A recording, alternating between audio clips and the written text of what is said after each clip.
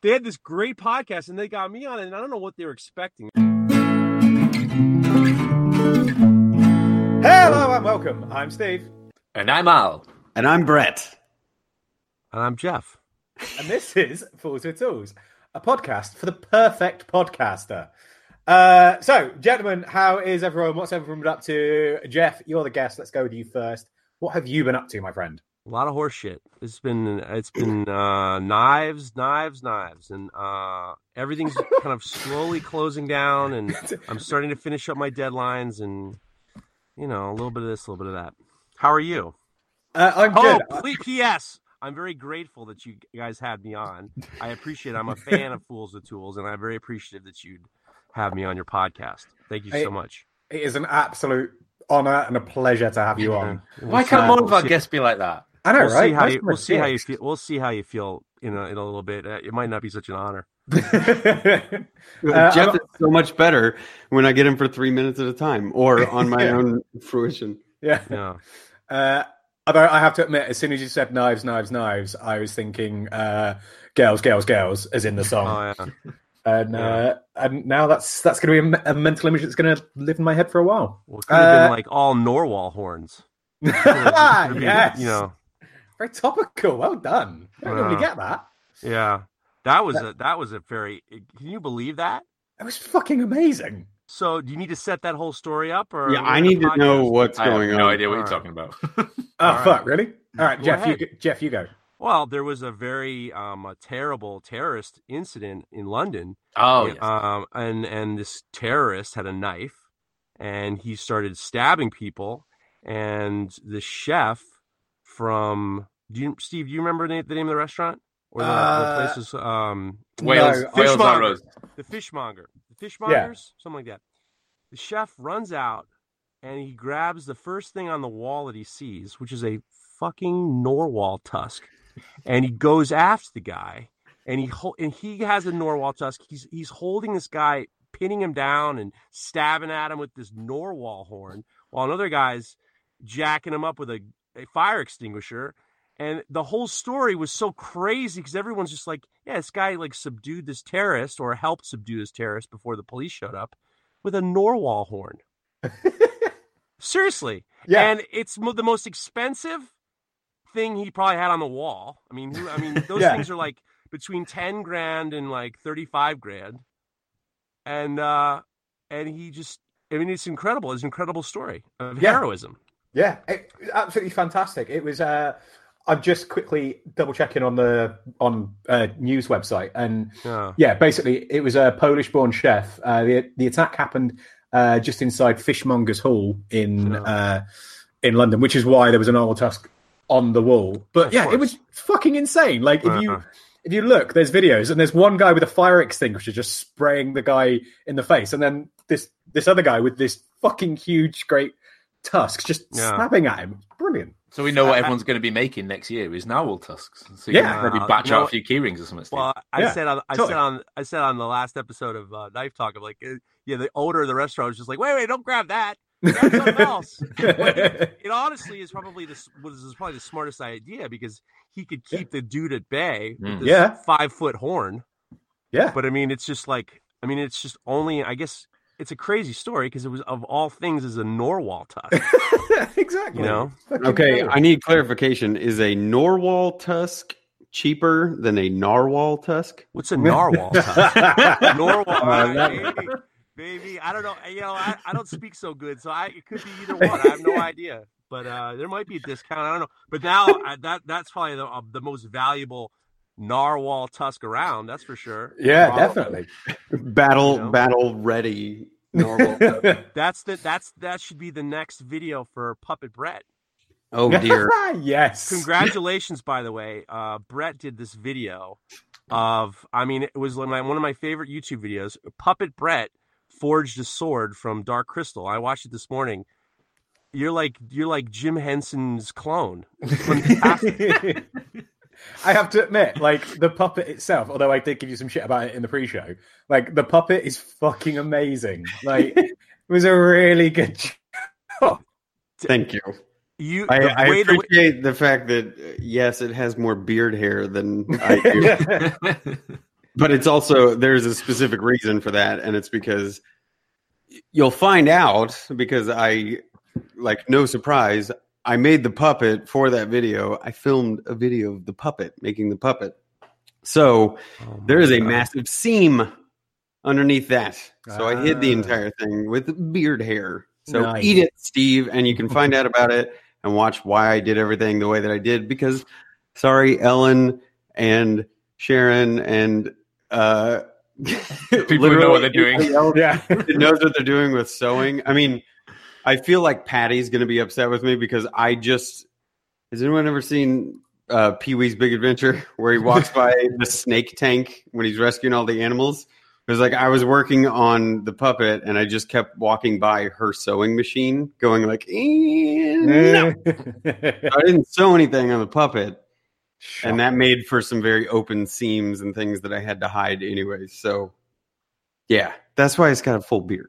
Well, the acting of regardless of the beard, the acting of the puppet was very, very good.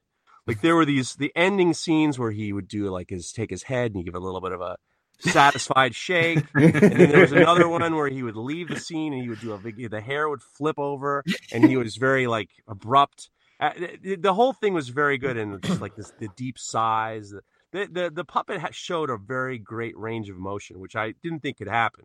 Look, I love that video. I thought that was great. I hope Puppet Brett comes back a few more times. I'm sure he will. He's packed away safely at the moment. But I'll say this, that I have always had an appreciation for Jim Henson, everything, and Muppets and Dark Crystal specifically. Yeah. I remember watching the shit out of that movie when I was growing up.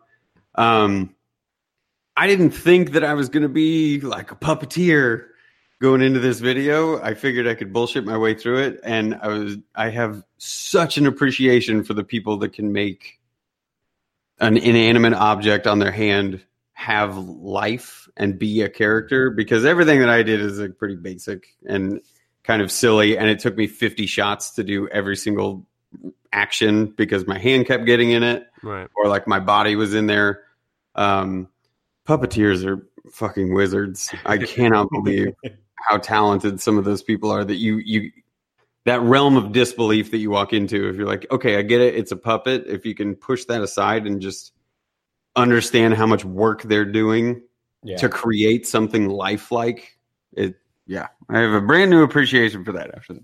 Well, he had flair. He had that kind of Jim Henson flair, especially the abrupt turning and like kind of walking off the set. It was very like they had a little bit of Ernie and Bert going on there. Yeah, it was very, very, very, very. I was very impressed. I was like, this guy knows what he's doing. But this must have been what he did before in his previous life. He's a puppeteer.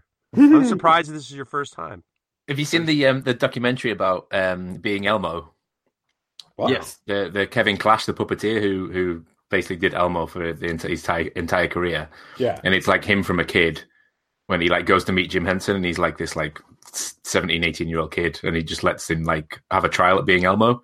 Yeah, and he's amazing. Just all the characters, and like you're saying, with like the turning and stuff, and just the abrupt movements and everything he does, it's just absolutely fantastic. And you see the effort that goes into it. It's like, fuck, these guys, like, it's not just someone going, mah, mah, mah, mah, mah. and you just think, like, you know, Frank Oz's voice and the voices behind it just make it all. It's like, no, there's so much, like, nuance in it. It's unbelievable. But spoiler alert, didn't he get fired? It's a dramatic story. I won't spoil it. All right. Well, sorry about that. Yeah, maybe he didn't get fired. But that's the thing, is that's true of like almost anything. Like you look at like Andy Serkis. Circus? Yeah, Circus. Fine.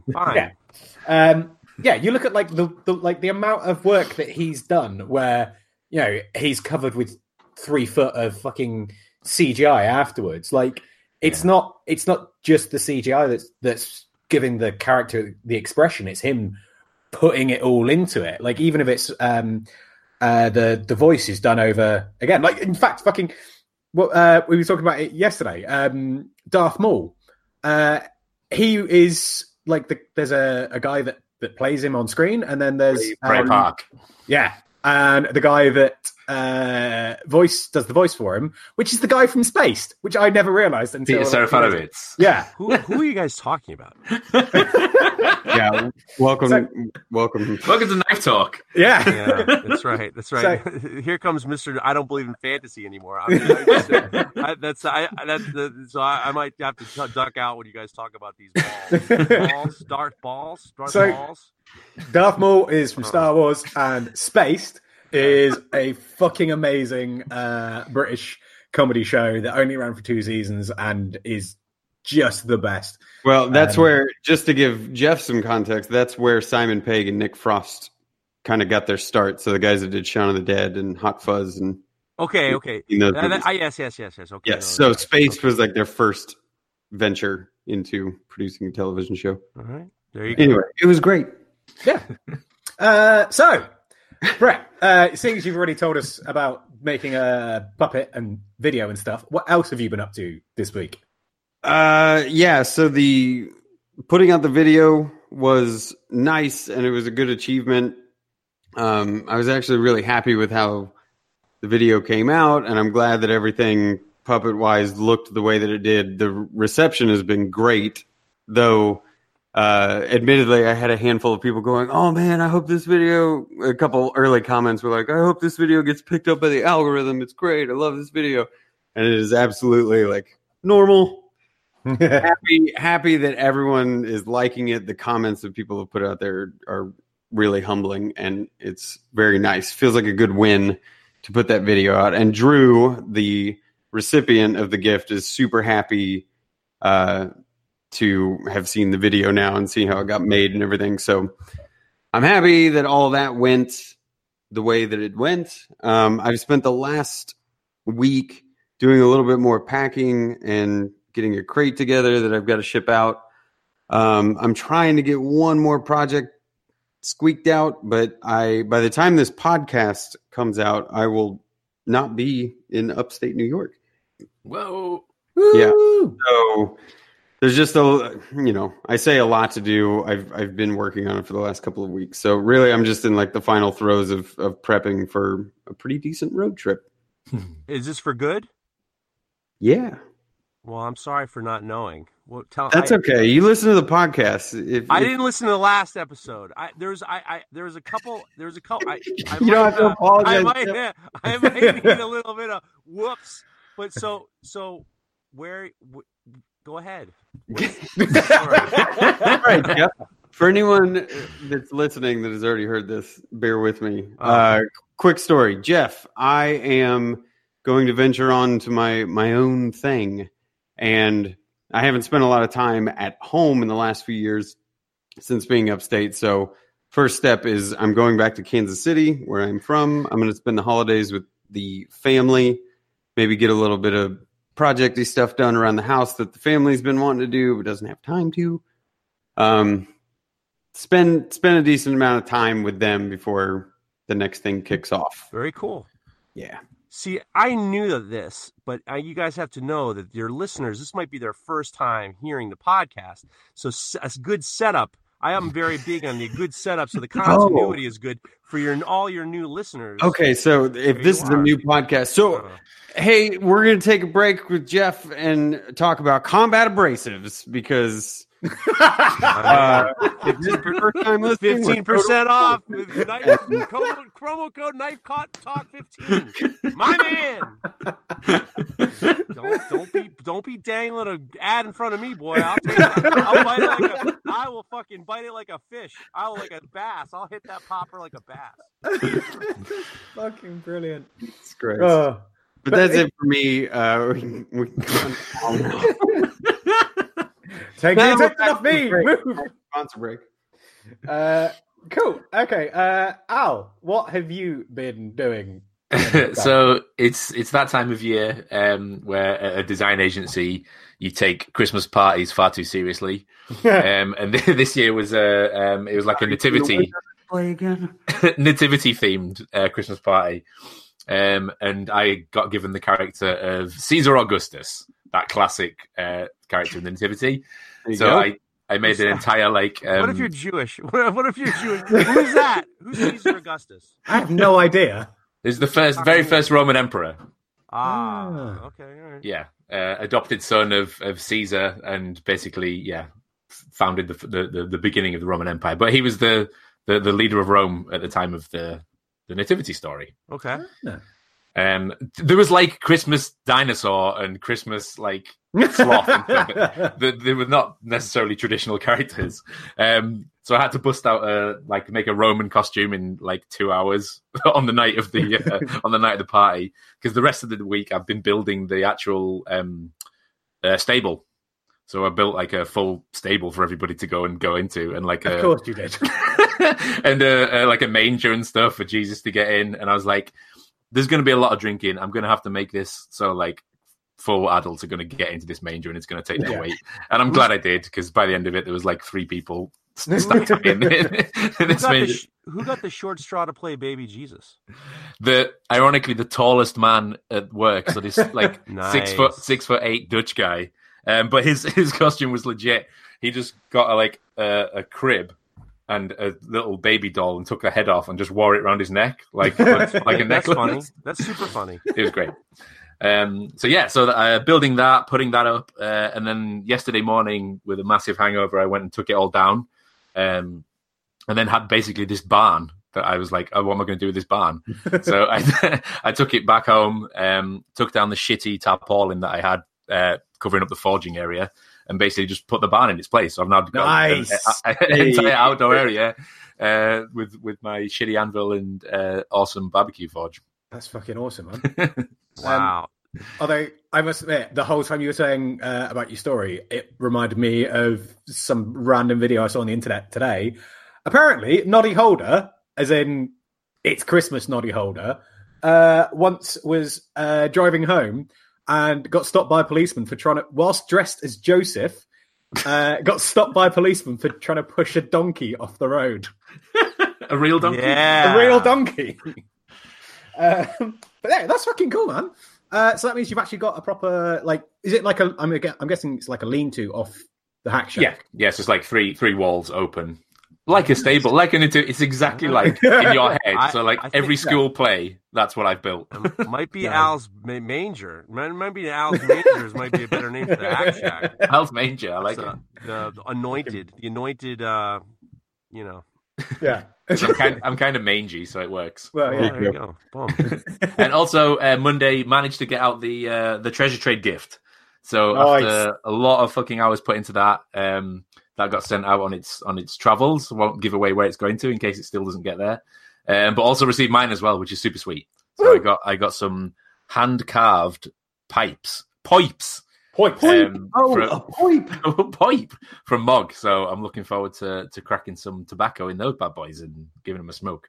Question for you: what's the difference between a pipe and a dudeen? What's a dudeen? Fuck is a dudeen? Isn't that chips and gravy in Canada? I thought you guys are like all Gandalf, guys. It's that long ass pipe that comes out like a foot. You know what a dudeen is? Isn't that? Never heard it. That's not. God damn it! Spell it. I thought you. I don't know how to spell it. I know how to say it. I thought it's like one of those long wizard pipes. It's super, super long. My dad was a big pipe guy. Nice. He never had a D-U-D-E-N. Yeah, if you go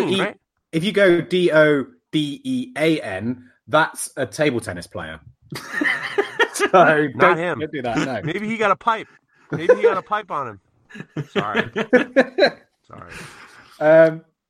Yeah, I want one of those. Yeah, they're sweet. They look sweet. They're like they're super long and they And there's a tattoo artist in Japan who does the tattoo design work for Oakley knives. He's in Australia, and his whole thing, I forgot his name, but he's really cool, and he does all these tattoos of these Japanese characters, but they're all frogs.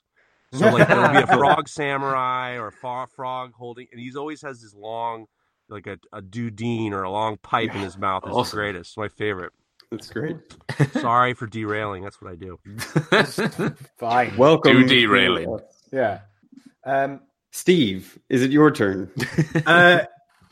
Yes, sorry. I was looking at pictures of pipe on the internet. Stop it. Oh, baby. Now we're talking. Now we're getting in there. He's pipe talk. Pictures of pipe. Pipe talk. Yeah, what have I been up to? I did a load of work. We're still at the Christmas markets, so we're still forging constantly, taking stuff up to the markets, tearing the end of my finger off on the wire wheel, which is always good fun. Good. Yeah, especially when you catch it the second time, so it's not taking off skin, it's just taking off scabs and flesh. It's so nice. And in case you didn't know, spraying WD-40 into an open wound is really painful. But on the plus side, this weekend, I only had to do a couple of hours in the workshop, so I got to spend the rest of the day actually working on my treasure trade.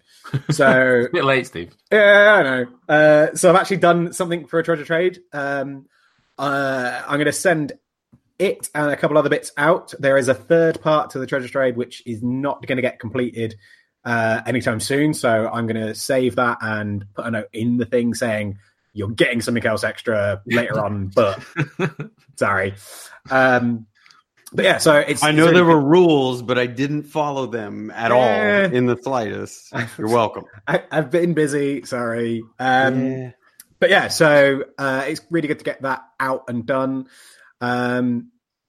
Yeah, it's been good, and I've done some other stuff as well. I think I know I've listened to a lot of podcasts and audiobooks over the last few days because I've just spent last week or so because I've just spent the entire time like furiously working on long tasks. So it's been a lot of like cleaning stuff off on the wire wheel, or like waxing stuff, or just forging like tapers or something like that. So lots of like really repetitive stuff where I don't really need to think or talk to anyone. So yeah, it's been really good having that. I've finished Guards by Terry Pratchett on audiobook, which is actually really good. I've listened to Jeff talk a lot on two podcasts. Too much. Yeah. It's so good. Like I know we talked about it in the pre-show, but just in case anybody out there that is into metalworking doesn't listen to the Blacksmith Pod podcast, go and listen to it. It's fucking ace. That last episode was a shithouse. It was a fun shithouse. It was brilliant. It was a real shit. It was a fun shithouse. That's all I'm going to say. It's a fun shithouse. But I still can't believe that you went from, the last Knife Talk podcast was you for an hour and a half solo, and feel free to explain if you feel like it. But then the two podcasts that I've listened to with you on were you completely solo for an hour and a half, and then a complete shit show with too many people. Well, the Blacksmith's Pub, I love those guys. Jesse and Rick are buddies of mine for a long time. There were also members of the Modern Forge with Cliff Dufton and John Ariani and Damascus Dave. And they wanted to do an end of the year call, and they did one before, and we had a good time. And Jesse said, we're going to call a few people. And they actually, before they got me on, it was great.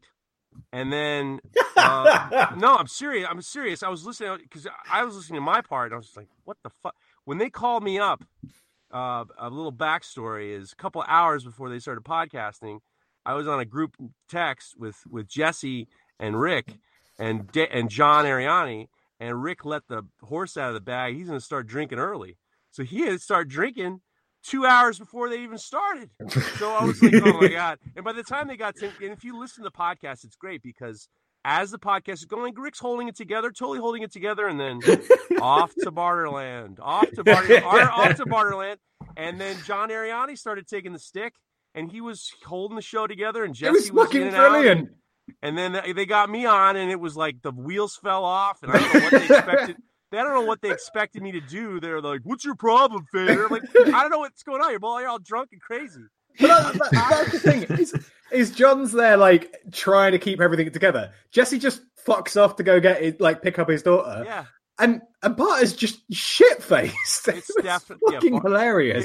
It was. If you listen to, at first I thought I sent a message to Jess next day. I was like, "Well, that was weird." And he's like, "Yeah." And he says to me, he's like, "It sounds a lot better than you think." And then I listened to it. I was just like, "This is a great podcast." And then they had me come on, and I remember how crazy it was. and then John was lighting me up for not saying anything. And it was a fun podcast. It was a super fun podcast. I tell you what, I love those guys. They're the most sincere friends I have. They're just wonderful people, and I love the Blacksmith Pub guys, and I can't say enough great things about Rick and Jesse, and it was a lot of fun. Yeah. No. Well, how do you? Okay, I gotta ask a quick question, but you have obviously been on a handful of different podcasts and stuff, and your Epicurean video, if no one's seen it or heard of it, you have the personality. You have the face for radio with the personality to just talk. Yeah. Well, okay, I needed a giggle out of that, but thanks, guys. I feel like an asshole. I'm not offended. I'm not offended at all. I'll be honest with you. I'm not offended at all. When I was younger, I grew up. I'm a child of the '80s, late '70s, early '80s, and my parents were divorced in New York City. Grew up in New York City, and I was alone. My mother worked. My father worked. I was I'd come home from school by myself, and there was no one there, and I honestly felt like I felt alone, and my dad started getting me to listen to Don Imus in the Morning. Back in the day, it was really funny. And then it got political and weird, but he would say outrageous things. And then my dad was just like, hey, let's listen to this guy. This new guy came to New York. His name's Howard Stern. Let's try him out. And we listened the first day he was on, and it was crazy. And the craziest thing is we turn it on. As soon as we turn it on, he goes, all right, the next caller to tell me what Elvis named his penis wins 2 tickets to see, Elvis Costello or something like that. Oh my God. And it was like so shocking. It was so shocking. My dad was like, I can't believe you said that. And I was like the same way. And then all of a sudden I started listening to these radio guys. But the idea behind the radio is if you're listening to it live, you feel like you're part of something. It's the same reason people like to watch pay-per-views. It's the same reason why people like to watch. You get ensconced in the characters and the people, and then you feel like you're part of something. I remember, and then so I listen to the radio all the time. I listen to morning radio, afternoon radio, and I even listen to sports radio. I don't even care about sports, but I like to hear how they spoke and how they developed chemistry and all this. So I've always, even when I was a kid, I was recording in the microphones. I've always liked it's a power. And if you look at the best broadcasters in the United States, the best of the best, for some reason, all come from Long Island. It's bizarre. Like Howard Stern, Opie and Anthony, Sean Hannity, regardless how you feel about him, Bill O'Reilly, all these guys, Glenn Beck, they're all from Long Island. There's something weird about these broadcasters, and they're magnetic. They're super magnetic. So when I got my first studio in 1996, 97 in Greenpoint, Brooklyn, I was all alone and I was listening to the radio. And I remember listening to, being part of these events, and it's just one of those things that have always felt like they're there to keep you company. And now with podcasts, you lose the live ability, but you're still keeping someone company. And that's when we started doing Knife Talk. I had done a lot of Fleabag podcasts, and I've been on a couple podcasts that were, whatever. And my whole idea was they're either going to throw me on or invite me back, throw me off or invite me back. And it's either one or the other. That's all I want. Throw me off, never call me again. Or I don't want tepid. I want so being a little controversial is good. And the controversies I stick onto are these bullshit controversies, don't take a picture, don't take hand pics, and this is nonsense. It's I'm not talking about real issues here. I'm talking about nonsense issues, which are very, very simple to deal with.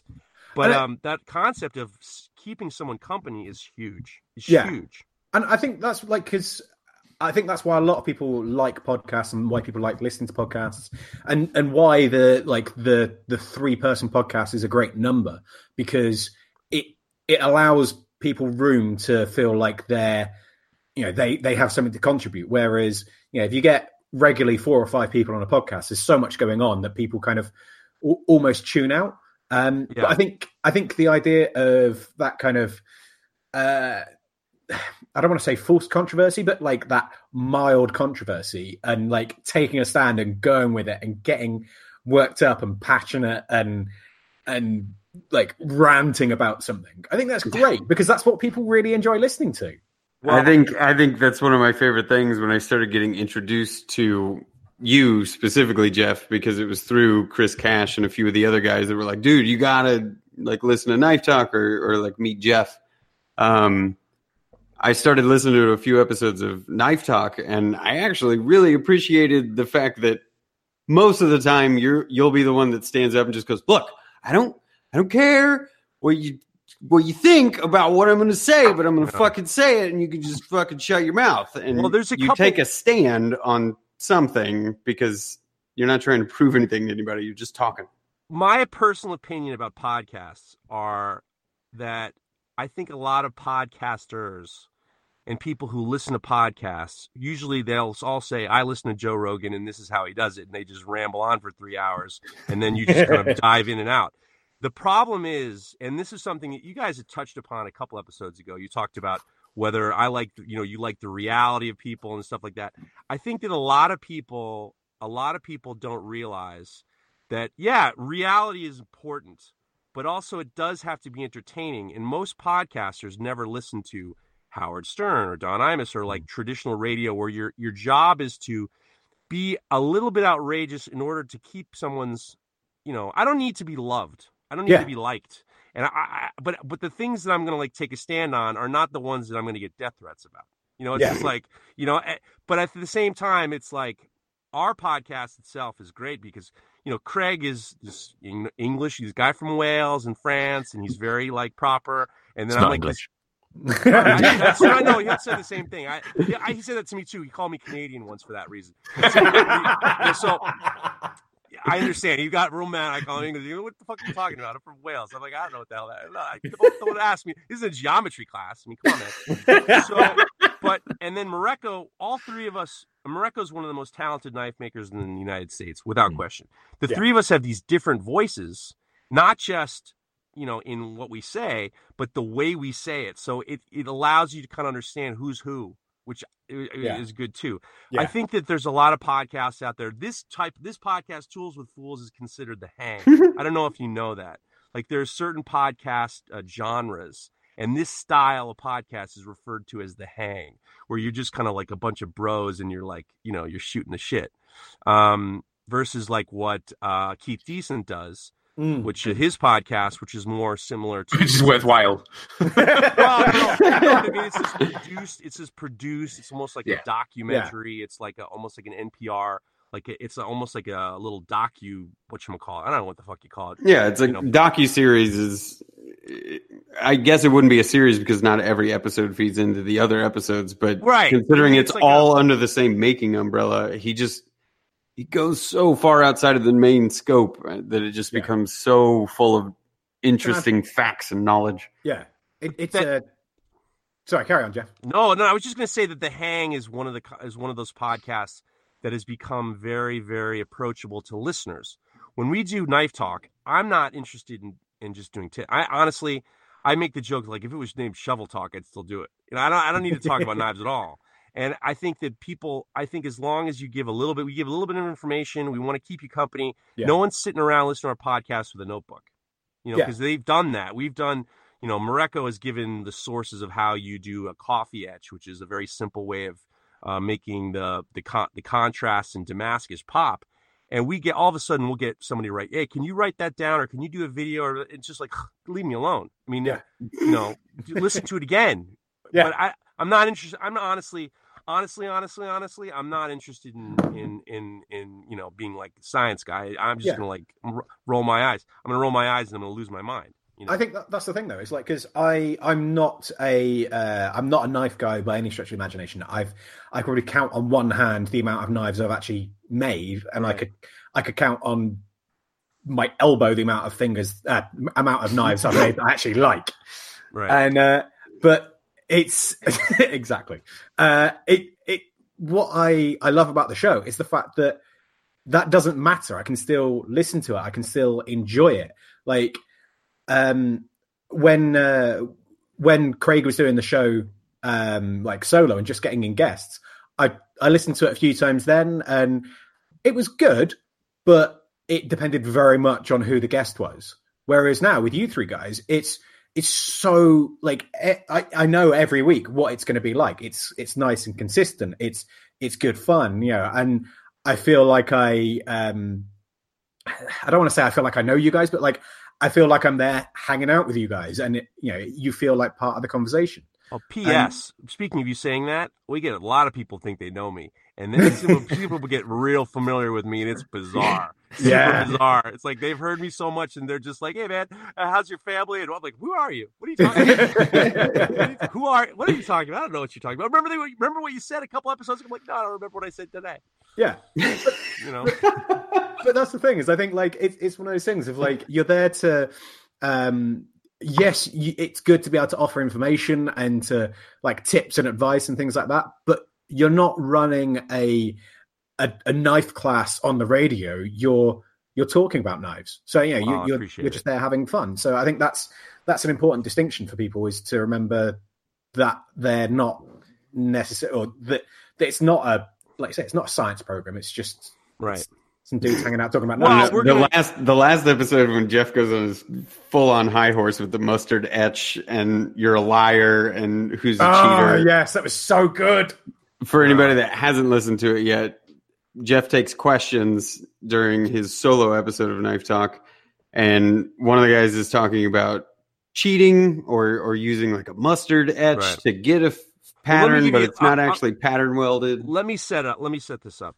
So most of the people who listen to Knife Talk a lot of them learn how to make knives. I would say most of them learn how to make knives watching YouTube videos, which is great.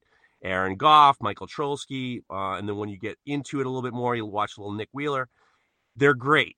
But what happens is what these guys do is they just, you can only make what making Damascus is not something you can do if you just have a backyard, in your backyard. Yeah. You might need a power hammer, you might need a press, or you need a guy with a striker. You need, if your forge needs to be very fuel rich and you have to get it to high temperatures. It's not easy. So what happens is like guys will be like, hey, well, I can put, what happens is with a carbon steel knife, you put a little mustard on a rag, you dot the carbon steel, and then the carbon steel will patina. But if you do it in a controlled way, you can make this model texture. So what happens is people ask about that. And the good thing about using the mustard is, with carbon steel, it's like regular steel. It'll patina with acid and then it'll rust. And then, but if you want to prevent the rust or kind of, slow it down, you can do a mustard patina, and that will make it what I call a scaffolding on the knife, so you don't have to be so meticulous. Yeah. So meticulous. It's just a good starting point. So what happens is these guys do these mustard patinas, and then some of them make it seem like they're Damascus knives. Yeah. So a lot of people get like, mustard patina, you're being a cheater, you're being a liar. So I was just making the point of like, look, you got to do whatever it takes. And sometimes whatever it takes might not be for everybody, but the most important thing is just don't lie.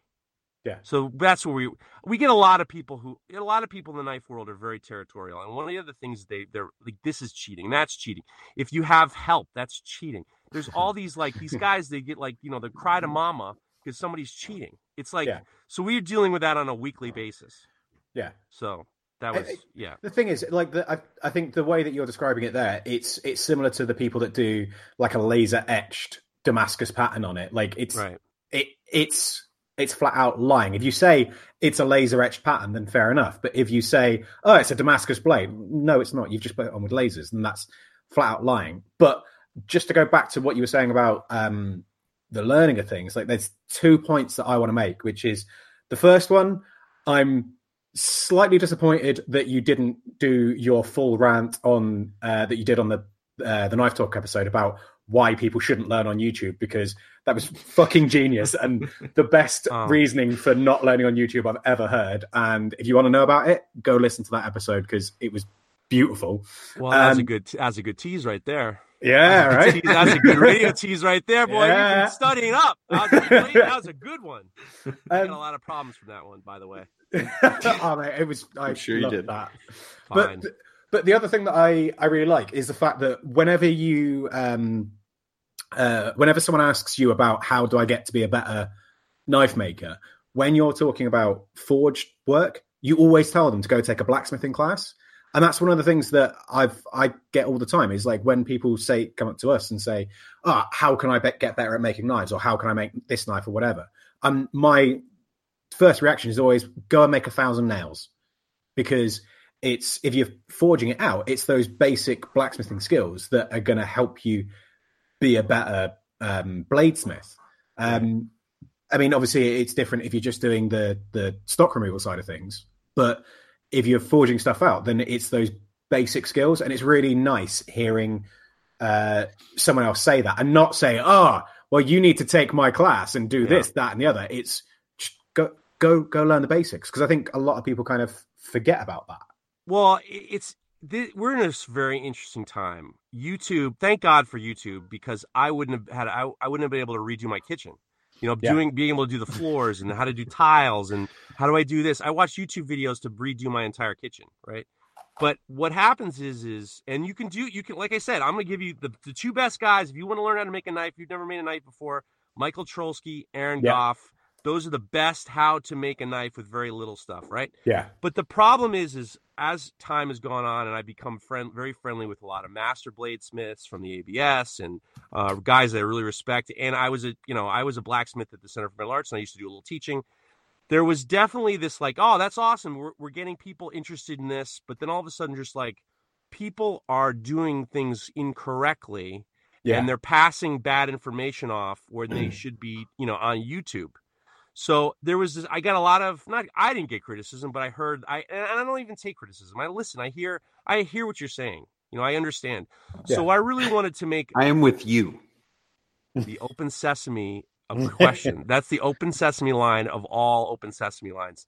I can't go into it, but when I started saying I'm with you, and I'll jump back into this, that stops a conversation cold. It's the greatest. I mean, it's like almost I'm with you is almost like hypnotism. Yeah. But I don't want to go into it.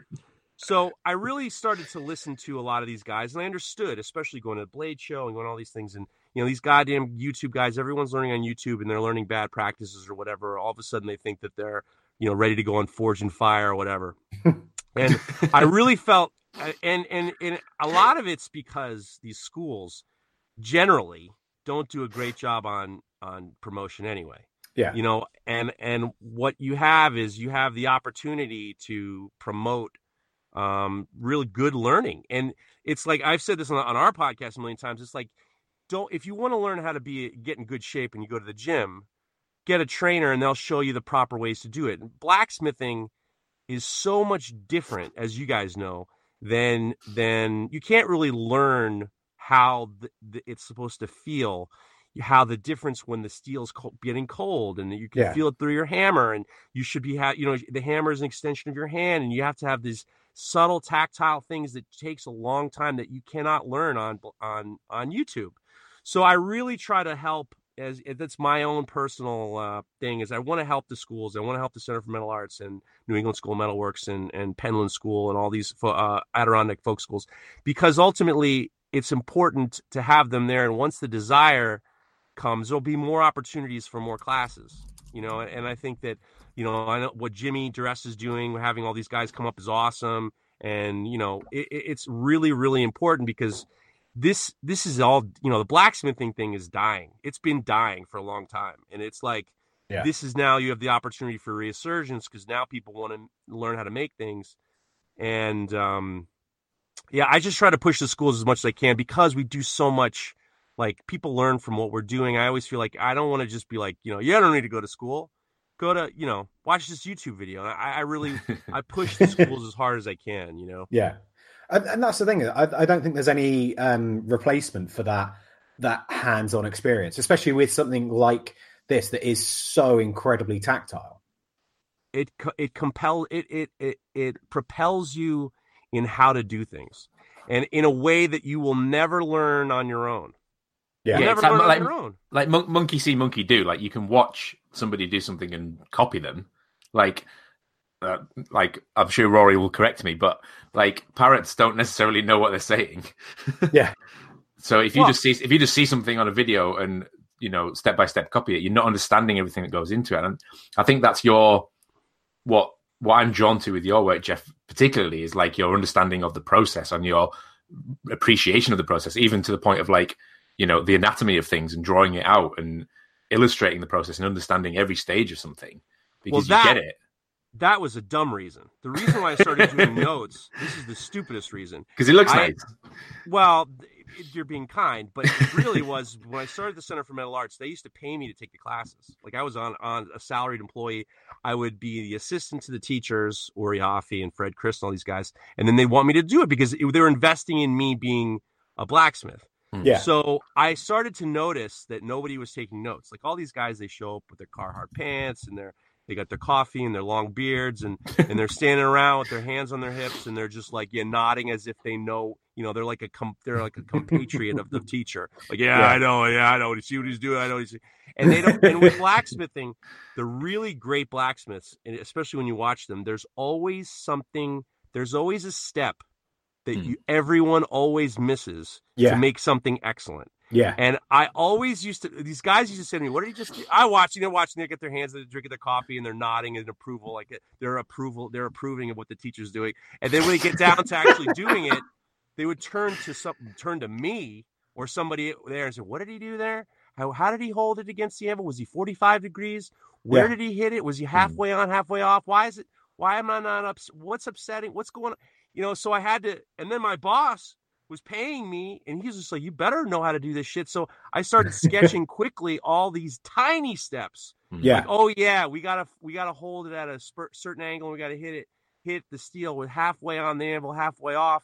So we can kind of drop it down and then make that ledge. So then we can, by the way, we got to go to the rounded side of the anvil, the rounded side of the face, not the sharp side, because we want to get the rounded shoulder.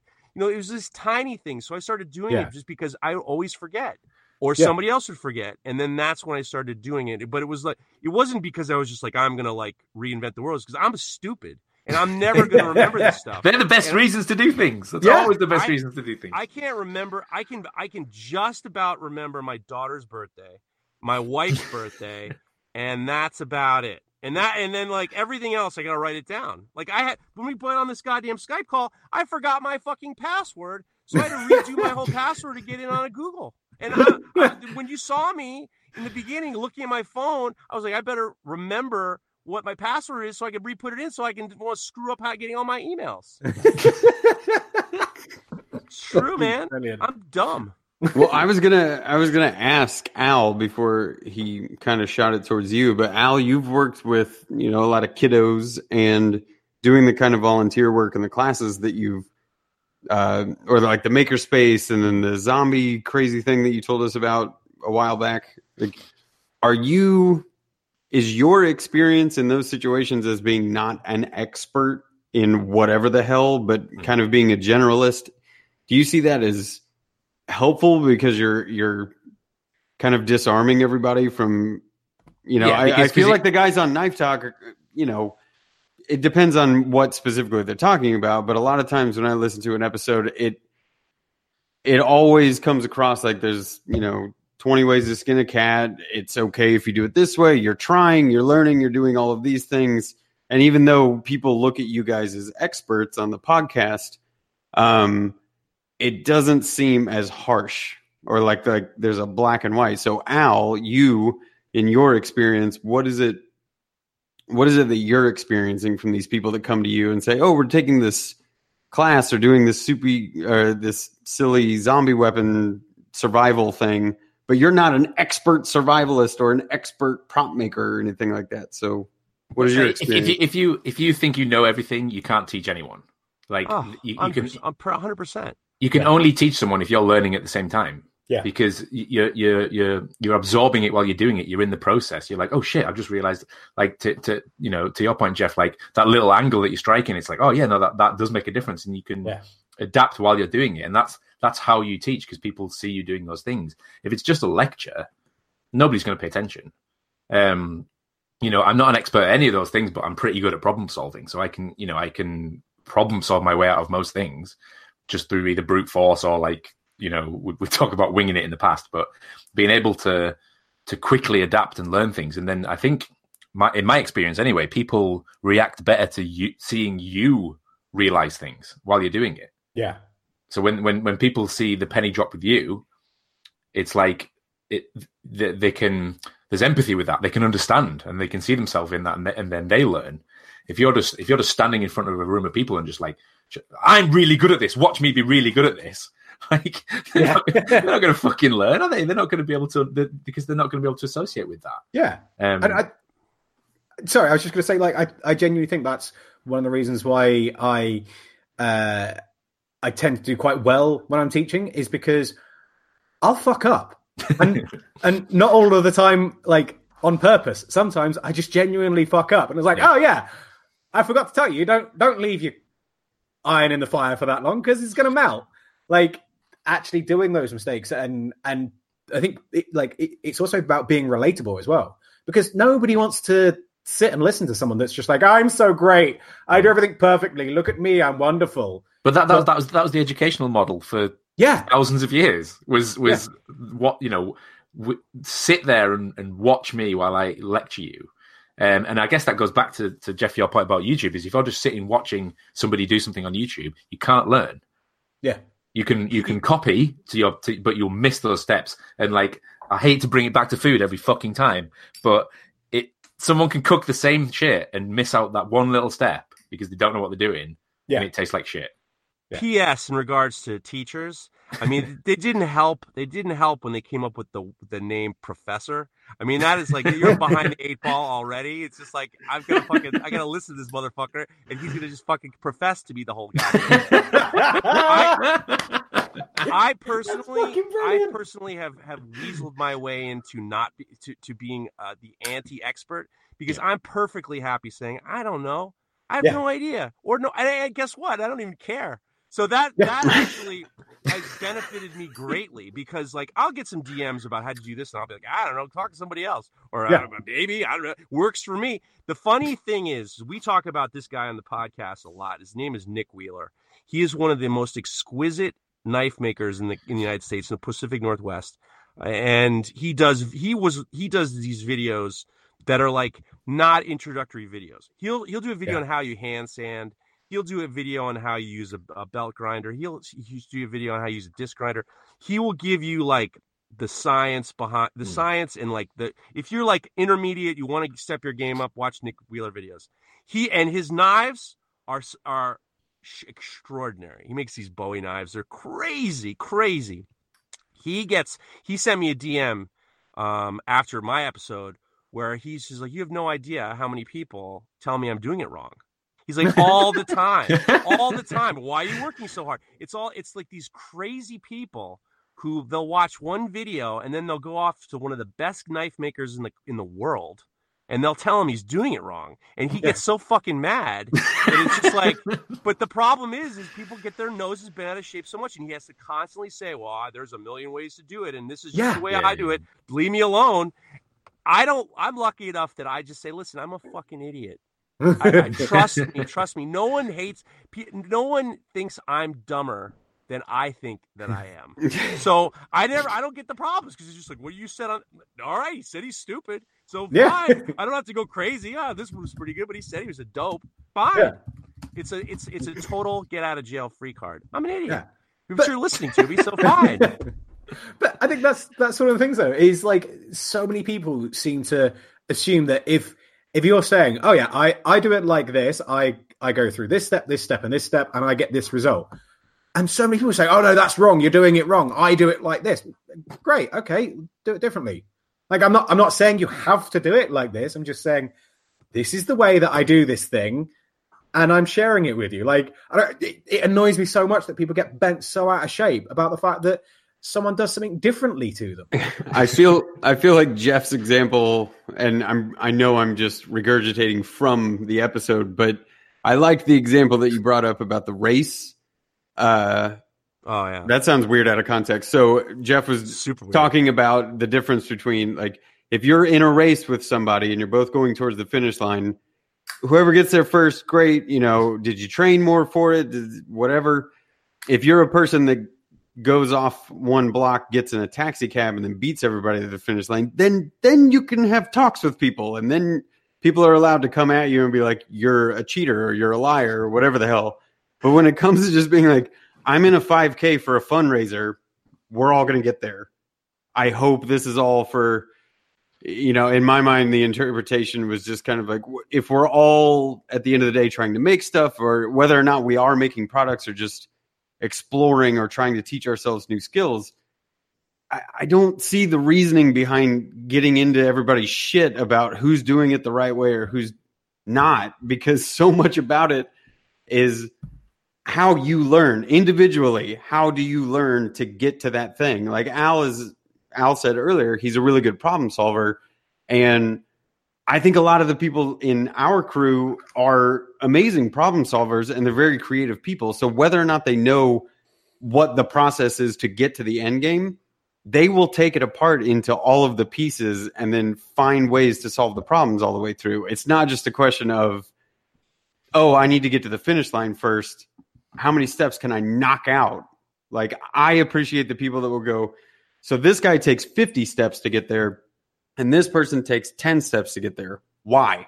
And then actually compare those two and figure out what the advantages or disadvantages, or maybe what tools they have versus the lack of tools that they have. All the million ways to skin a cat, or the 10 different ways to make knives, and everybody's saying who's right and wrong. I will stand on one side of the fence talking about Damascus, but at the end of the day, like, I'm not a huge knife guy. If you're making cool knives, I think Mareko's work is beautiful. Yeah. But I did have a good laugh with John about Damascus. Yeah. We were talking about it. That brings us to a different situation. Knife makers versus bladesmiths and blacksmiths are totally different people. Oh, God, yeah. What I was going to tell you is, this is why the expression "I'm with you" is perfect. Because when you get someone to tell you you're doing something wrong, it was I'm with you. I wasn't going to tell you this. I'm going to tell you this. I started with "I'm with you" because I had these guys who come into my shop and they'd start to profess to me, you just tell me this, and politics this, and this person this, and you don't, and they're talking at me. They're talking at me. And I'm all I can think of in my life is, how am I going to get this motherfucker out of here? How can I tell this person to leave me alone? And I would say, I'm with you. I'm with you. I'm with you. And so all of a sudden, it was like, it stopped the conversation cold. Yeah. I'm listening to you. I'm being empathetic to you. Now leave me alone. And it started with, I'm with you. I'm with you. And then all of a sudden, I'd say, I'm with you to people. And then I didn't have to listen to these people. And it was like, it's saying, I hear you. I hear you, what you're saying. And then it was just like, it was my secret that it was like, I'm shutting people up. I have the fucking door opener and door closer. The greatest door opener and door closer of all time is I'm with you. So I started saying it. I stopped conversations left and right. They don't have to, they're preaching to the choir. I'm with you. I am with you. All right. I don't have to talk anymore. Yes, you don't. Now get out. Yeah. So then what happened was Rick and Jesse started saying that it was like this noble, I'm a loving, noble person who's, I really feel like I'm with you. And then they started saying it. Next thing you know, everyone thinks I'm being nice. I'm not. I'm with you. It works perfectly. If somebody gives you Fritz, I'm with you. And it's all over. Yeah. There's no need to fight anymore. I hear what you're saying. I'm listening to you. I'm with you. I'm just wondering how many people are sat listening to this thinking, wait, Jeff said that to me loads. Yeah. You know what? I got to be real careful on our podcast because I also do this thing where, with the emojis and texting and communication, the people keep going. I mean, it's like, when do you stop? What stops it? So I found that the champagne clinkers is the I'm with you, the two champagne glasses clinking together. Brilliant. That's the I'm with you of emojis. I'm gonna go back through my DMs right now and figure out where the clinks are. I use that motherfucker. I gotta find something new because I gotta keep my mouth shut. But all of a sudden, I started sending them on the podcast, and people were like, "Hey man, you've been sending me those things all the time." I'm like, "You're goddamn right, I have." There we go. Leave me alone. Let's stop talking. There we go. Champagne clink, brilliant. Right there. I know that I do this champagne clink. Because you give me a heart, then I give you a heart, then you give me a heart, and then and then when are we done? Yeah, I can stop replying. Champagne glasses, and it's all over. No need to keep going. It's fucking brilliant. Oh, that's so good. Steve, we totally kind of talked over you. Did you have something? Do you remember what you were going to say? That thing that I just started saying when you interrupted me to say that you keep interrupting me. Okay, so you go now. All I was going to say is, I love the fact that what you guys were saying about Yeah, it is. It's about finding your own way to do it. And if one person, like Brett said, if one person does it in 50 steps and one person does it in 10 steps, then it's good to understand why and not necessarily criticize the person that's doing it in 50 or 10. Like, it's finding out why they do it. Right. I mean, I would caveat that with saying that sometimes there's that person that's doing it in 10 steps is maybe missing a step that they should be doing.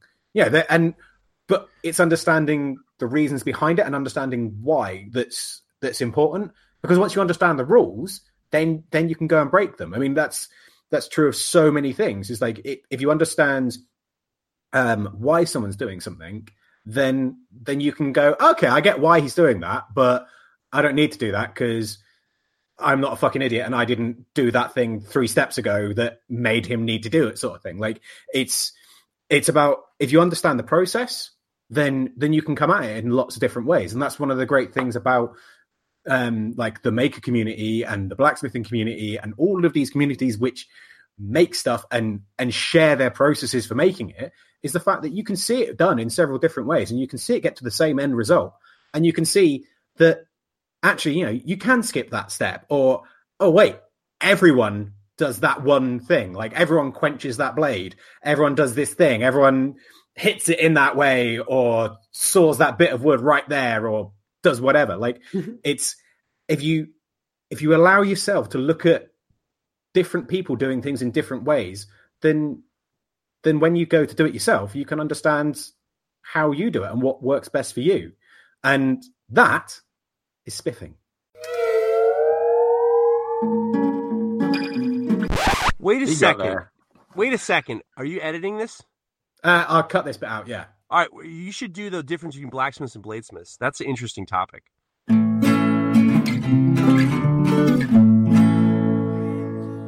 Well, the real thing is, it's the approach.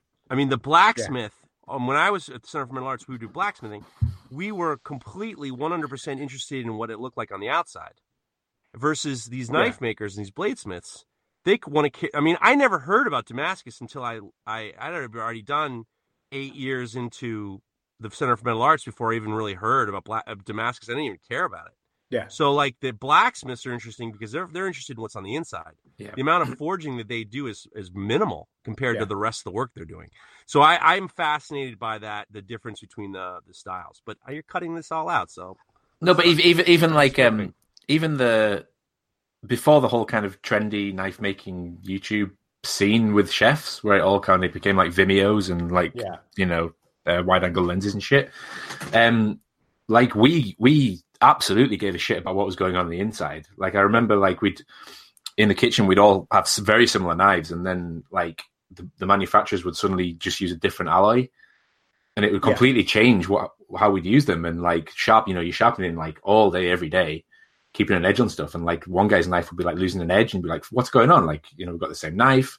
So like really less about the aesthetics and, like beautiful handles and stuff, because it's just a utilitarian thing at that point. But really understanding the metallurgy at that stage. And this is before I knew anything about as little as I know about smithing now. Yeah. Well, Jeff, you had a pretty decent background in food, correct? Yeah. I went to culinary school and I cooked in the city for a little bit. Yeah. So the thing that always kills me about watching like the hobbyist bladesmiths or the people that watch the shows or watch YouTube that get into it. And again, I'm admitting this to you guys. Like, I'm not a huge knife guy. I have an appreciation for him, but like, I want one good knife from Steve Pellegrino, and I'm like, I don't know. What I was saying about I'm good, but these guys don't. The people that are making the knives don't hold a knife regularly. Like, you have experience cooking and probably taking food apart. Al has a bullshit Damascus knife that I made him that's like way too fucking heavy and is basically a cleaver in the shape of a fucking chef's knife. Nothing takes chicken wings apart like that knife, dude. Yeah, no shit. So like I have a little bit of experience in food from my time out in Vegas, but like I look at that knife now and I'm like, oh, the fucking profile is wrong because aesthetically, bleh. But knowing that you're using it to like break down, it's the chicken dismantler. Yeah, if you're breaking down protein with it, then great. I made a decent chopper knife, but like fucking Jeff's knives, that is such a different level of knowledge of a tool. I was referring to really the blacksmiths and bladesmiths in regards to construction. The construction in the building is blacksmiths care about what it looks like on the outside versus bladesmiths. You can forge a knife pretty rough, and then once you hit it on the grinder, you can take care of all the problems quite easily. As opposed to a guy named like Jake Ferrum. I have a couple of Jake Ferrum hammers. Yeah, I mean there is not an ounce of fat on those hammers. Yeah, they are like the crispiest. They're I showed you that one when you were in my shop, Steve. Yeah, there is not an ounce of fat on that hammer. Yeah, and it's like that's the difference. It's like that's what's always fascinated me. That's what I quite like is because for me it comes down to like the difference between I wouldn't even say a bladesmith as such, just a tool maker and a knife maker. Like the amount of people that make knives that aren't ever designed to be used, they're just designed to look really pretty, and then people that make tools to be used. Because like there's a couple companies in the UK, because obviously we make the axes and stuff, but we make the occasional knife as well. We had a little business doing chef's knives for a little while, but that's no longer around. And we're starting to do some more like in-house stuff again. And the amount of forged knives that we see where the final fit and finish on them is so fucking bad because, the guy's just hammered it out because he wants it to look like it's been forged, ground it to shape, heat treated it and sharpened it, and then just stuck a pre-made wood handle on it. There's no like care and attention has gone into it. And I don't think it's even necessarily about just like whether someone's a tool maker, a bladesmith, or a knife maker. It's just like that then comes into just caring about the quality of your work. I always thought the difference between like blacksmithing and like master level blacksmithing, master level bladesmithing is like cooking versus being a baker. Like a high level pastry chef knows the fucking science and everything is down to like the ounce or gram of ingredient. And when you're cooking, you got to just like work with what you got. You're trying to aim for the fucking end goal and like hopefully it looks good on the plate at the end. It's that same thing, Jeff. It's like internally, I need to know that if you're paying $700 for a knife, that it better be the business. And I'm seeing a lot of people putting up expensive knives in our little world that I'm like, I don't understand how you can charge that much. I know it's a shitty knife, and they're still selling them. I don't look. When it gets into that territory, this is when I start to do the whole. I'm with you. No, you're not artists. I don't think. Yeah. I have a big. I get a lot of angry messages from people that I've met. I fucking love it when you do that rant. Well, it's just easy. It's easy and true, and it comes down to the point where there's a strange pecking order that we have in regards to artists and craftsmen, and in our minds, we feel like artists are a higher pecking order than craftsmen. And what happens is it's almost like an insult. So a lot of these guys, and honestly, if somebody says you're not an artist and you're offended by that, you're not an artist because you shouldn't give a shit what people think about it. Yeah. That's really what it comes down to. It's like you're worried if I say you're not an artist. It's just like, maybe you need to have a little bit of a thicker skin because obviously, when you're making art, you're creating something out of your mind with technique, and you're executing it, and it has meaning, and it has a meaning to you. You can talk about it, you can explain why you did certain things, and there's something value to that it's a part of who you are. And there's usually a lot of there. In my opinion, as I've gotten older, I like the idea that it should be an original concept. Yeah. So what I always think of knife making is really stringing a pile of systems together. Yeah. And I think that people get mad at me when I say it because I just don't think that it makes it. If people really what it comes down to is a lot of these people they've never bought custom knives before. they'll get the custom knife and they'll say, and they don't know anything how to make things, and they'll say something like, "You are an artist. You are a master. You're an artist." Yeah. And some of these guys hear it enough where they're like, "Yeah, you're right. I am a knife artist. I'm a knife artist." And they introduce you. What do? I'm a knife artist. What do you mean? You're like, what? You get a watermelon and you carve it into a panda bear? I weld loads of knives together into like a sculpture. Yeah. I mean, but it's like we have this. It's almost like when you refer to as a craftsperson. Yeah. It's almost like a slight. Yeah. And that's spiffing. I mean, that's the thing, is like, because you say that, but that's what it comes down to a lot of the time, is people act like being a craftsperson is it's on par with being like a manual laborer, like, oh, you just lug stuff around for a living. Like, well, actually, no, there's a lot more to it than that. There's the whole like carpenter joiner thing in woodworking as well. It's like, just because you're not, carving something that, like you said, Jeff makes a statement. But you can be absolutely amazing at what you do. Exactly. With precision and beauty and whatever. Because I think when we talked about it because we did a like crafts versus art episode ages ago, and I think like I can't remember which one of us said it, but the end conclusion was basically, an artist is someone that has the vision. A craftsperson is the person that makes that makes that vision a reality, because they've got the skills and the ability to be able to make that mental image a real thing. Whereas an artist just is the person that comes up with that weird, wonderful concept. Yeah, and then you want to be the best of both worlds, right? You're like, my fucking idea and my execution. Like, if you can be the start to finish to that, then great. Well, also, modern art, or contemporary art, I should say, is very flawed in the sense that, if you're a glass blower, you're not considered a sculptor. You're not considered an artist. I mean, they're relegated, except for your Dale Chihuly or a couple other guys. You're relegated to this kind of you're this craft.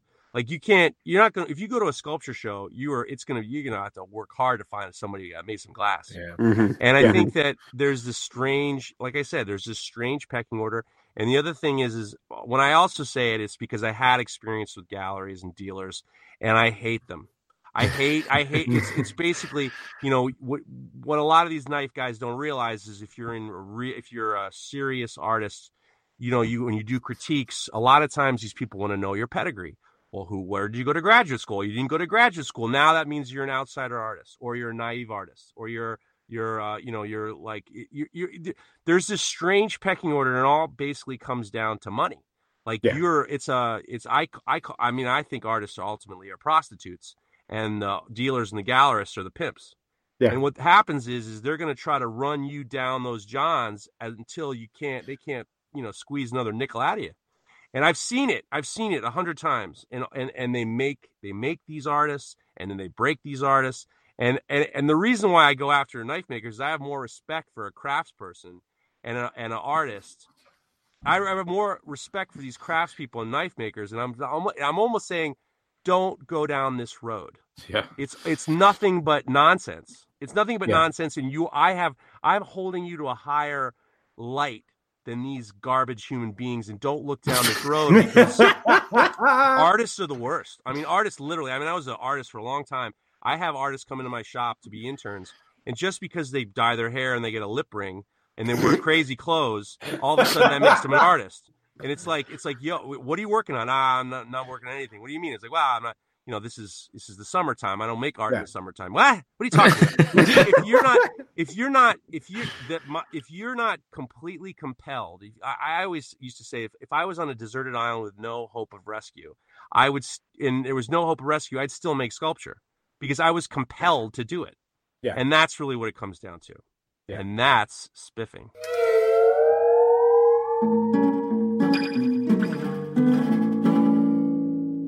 People that we think that are spiffing. Bags, which means Brett is first.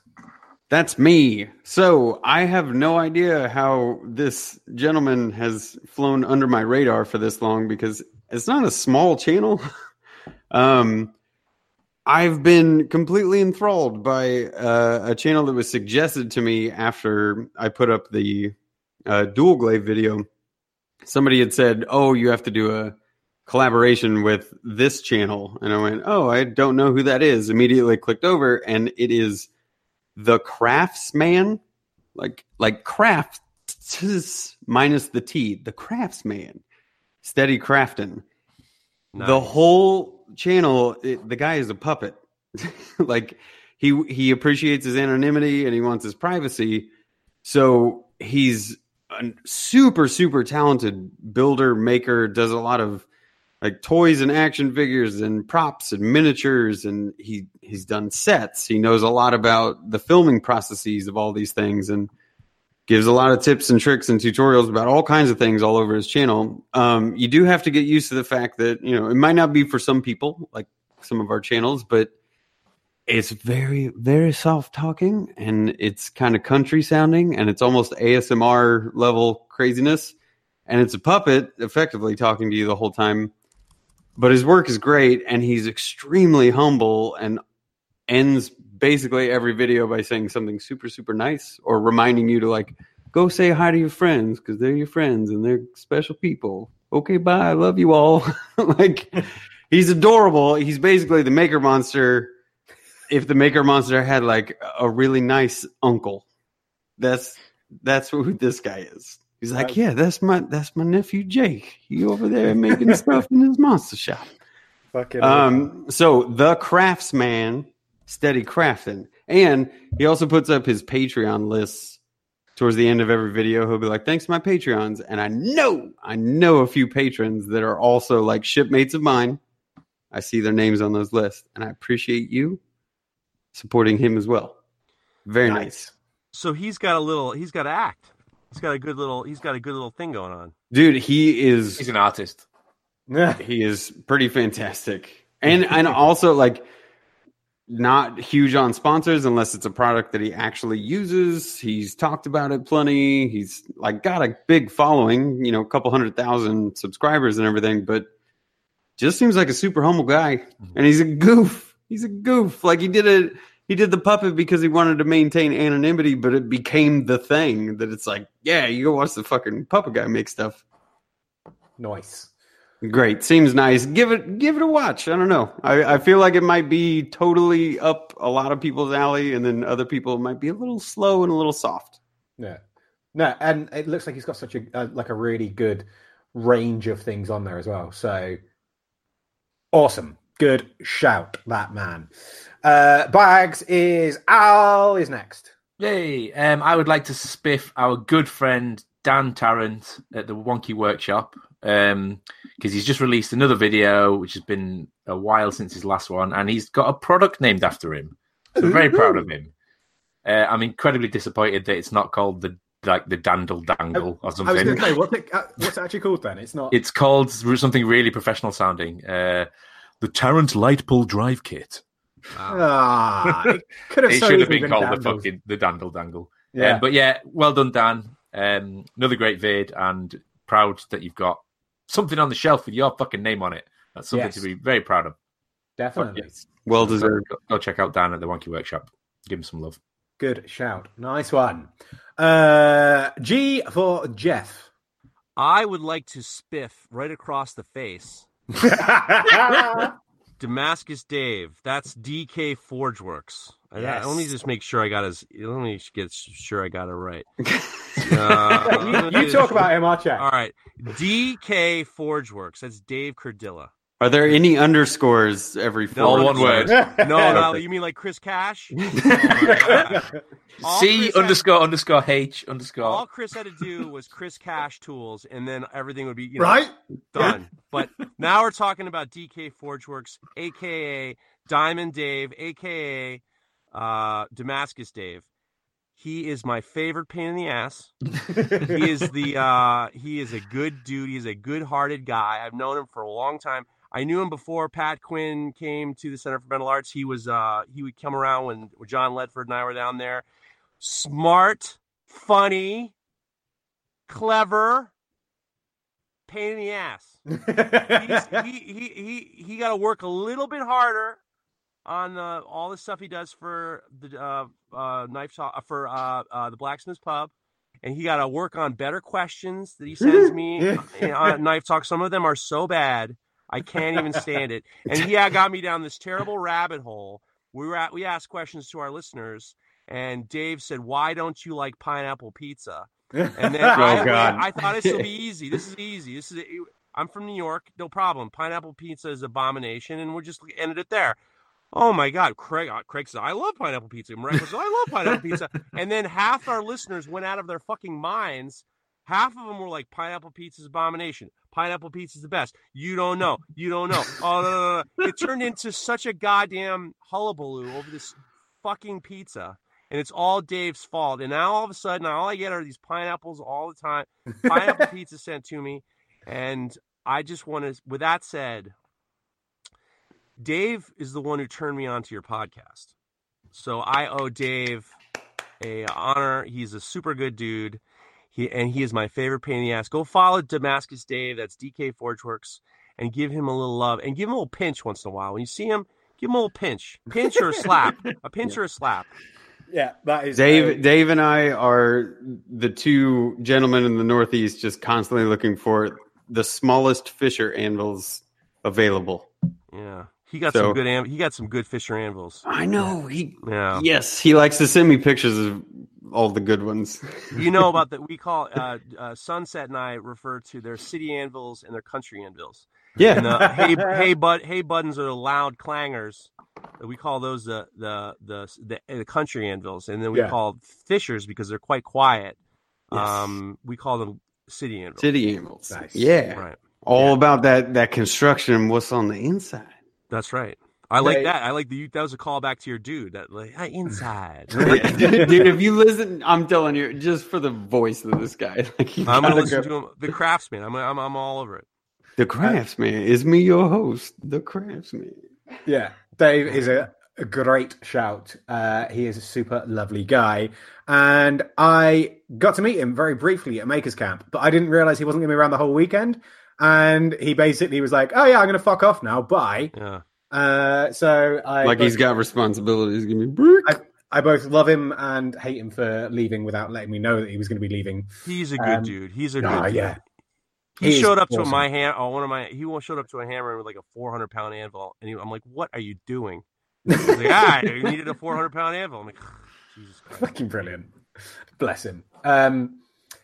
Also, speaking of pineapple and stuff, I don't know if do you guys have like kebab houses in America? Like an English kebab house? Yeah, like it's where you go for at the end of a night out. You go and you get like a really dirty kebab or burger in the city. In the city, so go there, get a Hawaiian burger, which is a burger with cheese and pineapple on it, and put a little chili sauce on that.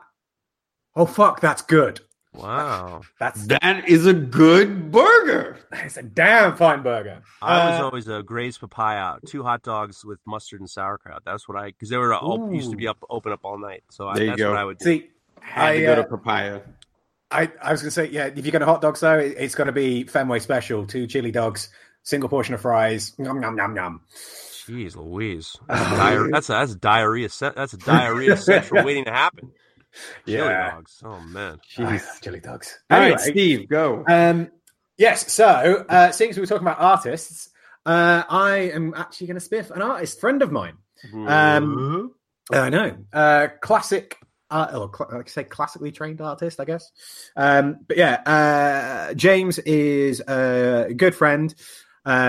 He's James Budden Art on the internet. It'll be in the shows, but mostly I'm not spiffing him in such that I think everyone's going to really enjoy going out and looking at his artwork.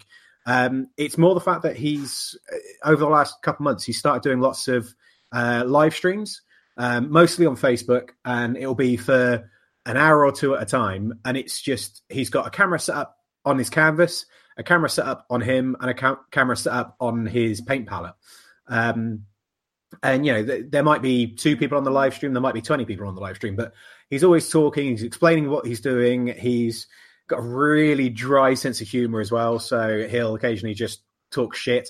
And it's one of those, like, if I've got time, I'll be like, I'll just quickly drop in just to give show a bit of support to James, and end up staying there for like an hour and a half, just watching him paint. And it's really, really interesting seeing like the process that he goes through, how he transfers something from real life onto the canvas. And this is like a 100 episode callback. You spiffed him ages ago. I remember. Yeah. But this is because I don't think he was actually even doing the live streams then. Right. Holy shit! I think I was on the podcast. I think that was one of the first episodes that I did. Yeah, I think it was like 100 episodes ago. Wow. He's like Francis Bacon. It's really cool. Yeah, and he's such a nice dude, but he's got, let's say, really dry sense of humor as well. And it's one of those things, like watching the live stream, I actually kind of suddenly start picking up things, but without even realizing that I'm doing it. So yeah, if you get the chance, go and check him out, because he is spiffing. Yeah. Nice. Right. Is there any other business? Anything you guys want to talk about? I would like to thank you all. Oh, you want to do beefs? Yeah, I was just saying. I love the expression on your face when you said that, though. I mean, so whatever. It's your show, man. I was just going to thank you for having me on, but if you want to do beefs, if you want to do beefs, you go for it. I mean, we're going to be a long episode anyway, so fuck it. Well, go ahead. All right, so on Knife Talk, I don't know, on our podcast, Knife Talk, we just decided we can't just do tips all the time. We would answer questions, and then we would have people give their tips in, and then we're like, what's getting to us? And then we started bitching and moaning. And we really, what it is, it's you're complaining about, nonsense. Yeah. So we would say the beef of the week. And the funny thing is like, Craig would talk about something, but Mareko would always talk about other people's driving. Like there must have been like 5 episodes in a row about like Connecticut drivers and Washington drivers. These drivers, he gets so mad. So we would say what each other's beefs are. So maybe you guys should start in. I haven't really thought about a beef for this show, but yeah, interesting. But it's nonsense. It's just complaining. I like to do the beefing about dumb stuff, not like real things. Exactly, and that's what makes it fun. Is it goes back to what we were saying at the beginning of the show, like getting worked up about stuff that just doesn't matter. But well, I tell you what. Anybody that wants some beef, go listen to Knife Talk and hear some amazing beef. And there you go. If we think of some, maybe. Well, we're actually going to be doing before around. Oh, it's the all beef review. We're doing the all beef. Yeah, we did the all beef review where you sent in your beefs to Knife Talk Podcast on Instagram. We'll read them all off, and some of them are funny. Some of them are lame. I would love to have that. Like user submitted. We're getting a good. I'm putting a pile together. So if you want to be involved with the all beef review, it's our end of the year bitch sesh where you, the listener, gets to tell us your beefs. We'll read them. We'll read them all, and it's my favorite thing. Last year we did it. We had one guy did an audio beef, and he had this incredible Mary Poppins, like Dick Van Dyke accent, and we just couldn't stop laughing. My beef. It was just fucking people. It was just great. It was awesome. Fucking brilliant. We fucking loved it. It was just because his accent. It wasn't terrible beef, but his accent was fantastic. My fucking beef. And then Craig started going, fucking hell, Mary Poppins. And next thing you know, it's like fucking hell, Mary Poppins was like, it took about 6 months to shake that one. Yeah. Fucking brilliant. Yeah, because I might just send in like a list of dumb shit that customers say. I'll read them. Genuinely, we had someone ask about one of the chef's knives that we had on display, and their question was, "Yeah, but have you got any knives that you could use for chopping?" What? Fucking yeah. Anyway, that we get so many beefs. It's all of our beefs are usually about their customers, people's customers. I'll tell you a beef I got. I had a customer reach out. And what I normally get is I get a guy or a girl, a woman. I'm going to be vague because all of a sudden some of my customers started listening to podcasts, and I called someone. I referred to someone as a tick. One of my customers. Oh shit! Yes. And then that person sent me a message saying, "Hey, guess who the tick is? It's me. It's the tick." I'm like, "Oh god damn it! I gotta be real careful." So I had a guy call up and he says, "Oh, what kind of metal should I? I know all about knives and blah blah blah blah blah." He's like, "I need to know what type of metal you're going to use." As soon as somebody says what kind of metal, You know what they're talking about. He starts giving you buzzwords and using these words to kind of make sure that he knows. It's like, I'm sure, Al, when non-cooks are talking to you about when they're referring to your protein, how I cut my protein. Well, when I think when people say to cooks, when I cut my protein, I only use. It's the same thing. These nice guys, they use a couple of buzzwords, and all of a sudden they'll talk about, I like my Rockwell to be 95. You don't understand. It's like, what are you talking about? Yeah. So I always you want a glass knife? I always get customers who once in a while, and I always say to them, just talk normal. Yeah. There's no reason to. You don't have to impress me. Trust me, I'm not going to be impressed. People, I like to come to your shop and I want to show you all my knives. I don't want to see them. I'm not interested at all. So I do have I get a lot of customers. I'm gonna hold it there and just say sometimes like customers, you need to talk to me like a normal person. I'm not special. I'm an awful dumb moron, and you can just let it go there. Just leave it there. You don't need to impress me. I'm not going to be impressed. Leave me alone. So beef out. Oh, that was how you do a beef. Spiral. You have to spiral down. Yeah. I fucking love you. Right. I'm with you. There you go. Does anybody else have any other business? No? Let me in one day and I ate the beef here and I kind of liked it. The only AOB that I have is the fact that our core states are live. So if anybody in the UK wants to come and do a little bit of blacksmithing, go check out the website. There's lots of cool stuff on there. We've also officially released the Forge and Feasts. We've got Gil Mellor and Nick Weston on at the moment. So the basic premise is you come along, you do a bit of forging. Chef comes along at lunch and does a bit of a quick meet and greet and talk and that. Do some more forging in the afternoon and then have a big cooking demonstration in the evening, whilst the rest, me, Joe and Al, set up a banquet table in the workshop, and then everyone eats together in the workshop, surrounded by anvils and stuff. And that's awesome, fucking amazing. That's awesome. Cannot wait. But obviously, not everyone is in the UK. So if you want to do some blacksmithing and you're in the US, there's lots and lots of places. And in the last episode of Knife Talk, Jeff gave a whole list of different places you could go. So go listen to that, because I'm guessing you can't remember them all off the top of your head. I can. There's the Center for Metal Arts in Johnstown, PA. There's the New England School of Metalwork up in Maine, Auburn, Maine. There's the Penland School down in one of the Carolinas. I don't remember which one. And there's the Adirondack Folk School, too. There's a lot of great places. I don't know about out west, and I'm sure there are great places, and there's more people. I'm actually going to be teaching a class down at Doghouse Forge. There's a couple slots open in February. If you're in Lakeland, Florida area, and you want to we're going to do bottle openers. We're going to do tongs. I think there's a friction folder class. I'm doing these friction folders lately, so we're going to do one of those. And it's good to go to school if you can. Yeah, that's awesome. There you go. Yeah, so there you go. Go check that out. Speaking of which, Jeff, if people want to check you out, where can they find you on the internet? Feder Knives. That's Feder. F as in Frank, or as my father used to say Feder. F as in Frank, and then when my sisters and I got older, we started saying F as in fuck. So F as in fuck, EDER KNIVES on Instagram. And then I'm on the Knife Talk podcast on Instagram. If you want to get involved with Knife Talk, we're very into using Instagram to get all of our questions. If you want to interact with us, Knife Talk podcast on Instagram is where to go. Nice. Sweet. Awesome. Thank you so much, guys. I had such a great time. This was such a fun hang, and you guys are awesome, and I love what you're doing for this community, and I'm thrilled to be on it. It was a lot of fun. It's such a fucking pleasure having you on. I'm with you, Jeff. My man, used in the right, that means get out. That's perfect, 100%. Right, yeah, and if you want to get hold of us, you can find us in all of the usual social media places.